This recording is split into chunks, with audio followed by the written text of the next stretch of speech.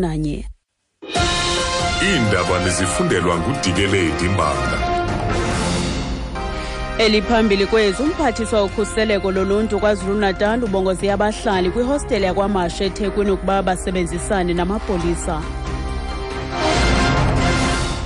Molweni baphulaphuli.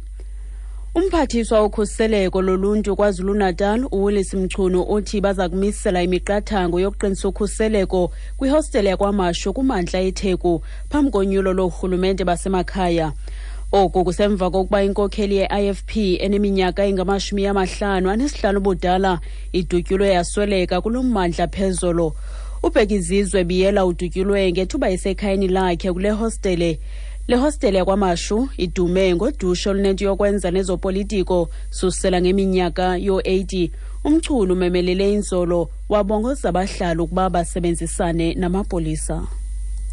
Siphatheka kakhulu-ke ngoba kusondela isikhathi sokhetho lohulumeni basekhaya. Leli hostele lakwaMashu liyindawo la ifanele ukuthi siqiniseke khona ukuthi ukuphepha kwabavoti kuyenzeka ngonyaka ozayo. Uma kuqala-ke sekufa abantu manje ngeke sazi ukuthi akuzuholela yini ekutheni nempi enkulu kuleya ndawo. Kodwa-ke namhlanje ntambama ngiyohlangana kanye nazo zonke inhlaka ezilwa nobugebengu ukubheka lesi simo esesiqhubeka lapha kwaMashu.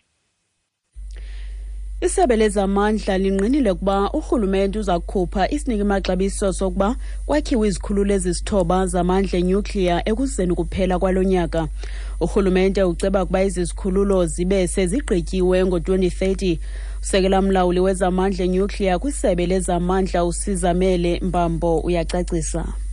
The preparatory work has been completed. We've had independent assessment, the views and the recommendation around the state of readiness for the country to proceed on this matter. Status of progress of how government has addressed recommendations of this international integrated nuclear infrastructure. This report now will be released soon in order to ensure that government continue to show transparency into the program and inspire the public confidence.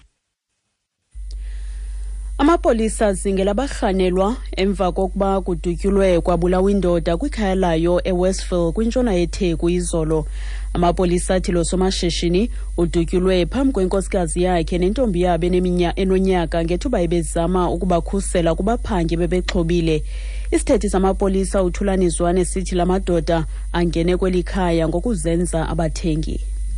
We have opened a case of murder as well as house robbery after a 41-year-old man was shot and killed while he was in his house at the Westville area. It is alleged that the man was approached by two suspects who entered his house and attempted to rob the occupants of the house. The man tried to save his family and in the process he was shot and killed by the intruders. He died instantly and the police are still looking for the suspects and we are appealing to the members of the community that they must assist us by giving information that will lead to the arrest of these suspects.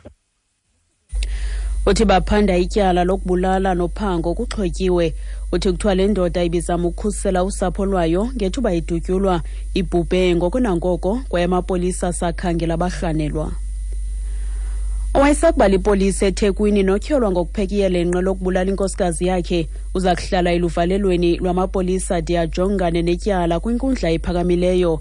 uSilanaidio oneminyaka engama-40 ubudala uyalelwe ibheyile kwinkundla kamantyi yaseThekwini uchazwe njengomntu onokubaleka.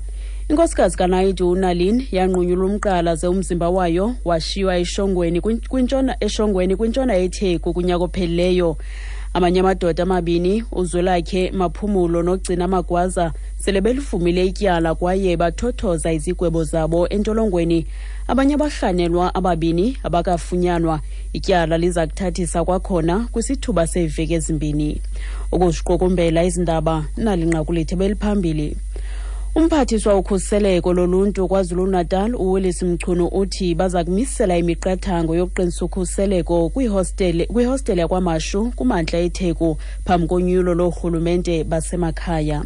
Ngelo nqaku masizibambe apho izale yure phulaphula indaba ezilandelayo ngentsimbi yokuqala kwiindaba zomhlobo wenene.